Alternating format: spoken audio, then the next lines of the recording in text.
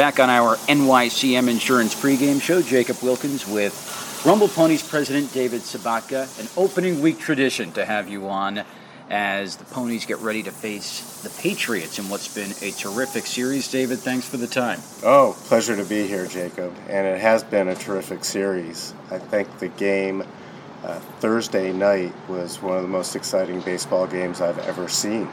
And you've seen a lot of them. I've seen a lot of games, yeah.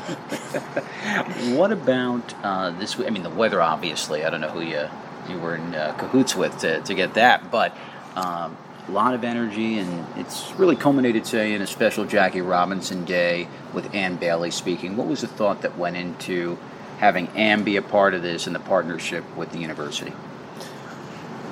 Ann is the head of the Tubman Center, the Harriet Tubman Center at Binghamton University, and the center is in the midst of a project to erect 14 markers around Binghamton to create a walking trail to commemorate the participation of the Binghamton area in civil rights movement dating back to the Civil War, when there were several Underground Railroad stops in this area, all the way through the modern day when Martin Luther King was here.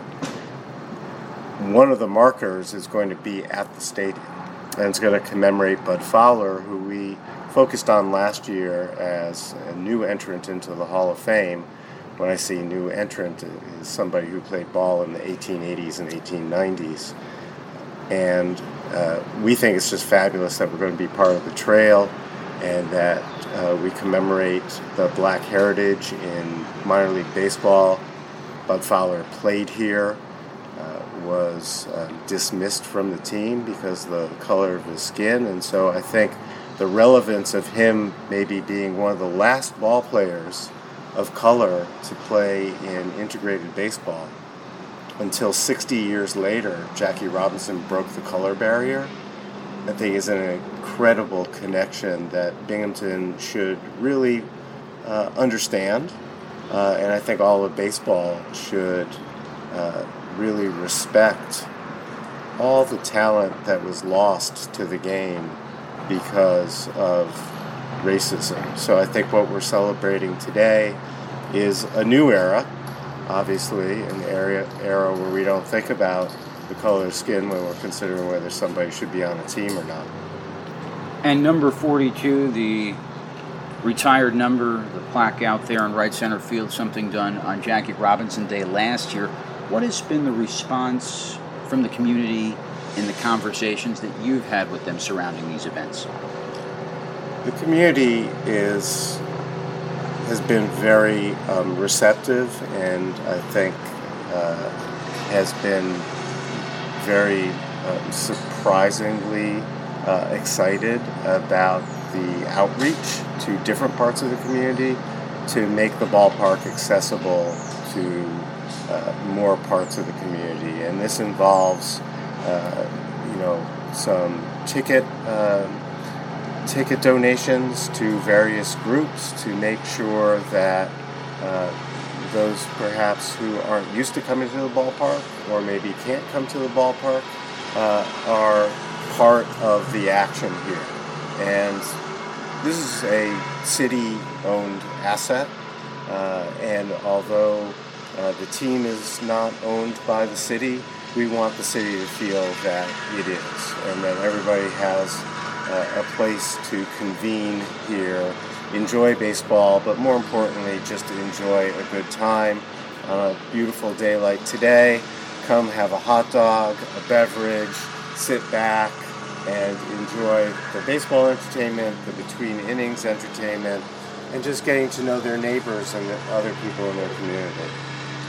Looking at another exciting event, or events going on this season, you've got your hat on. How about being involved with the Copa de la Diversión MILB initiative?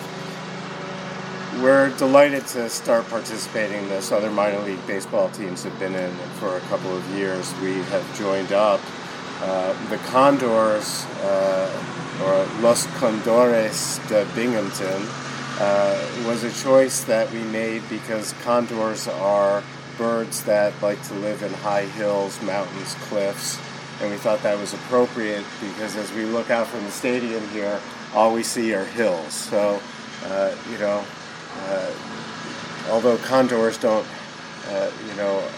this is not their habitat, we can imagine these large birds, the largest birds in the world, swooping down, and it's an athletic bird, it's a majestic bird, and we like to think of our athletes as majestic and athletic, and it was a great connection. And the colors we chose were really influenced by the backgrounds of some of the players that come here. We've had a number of Venezuelan players come through, notably last year, Francisco Alvarez and Jose Buteau, and that's a big pipeline for baseball. And so we chose the colors of the Venezuelan flag as well as the Colombian flags and the Ecuadorian flag to be the composition of the Condors logo in honor of that area, which is really a baseball-rich, baseball-hot area. Well, looking forward to that, looking forward to today's events, and as always, David, keep up the great work and appreciate the time.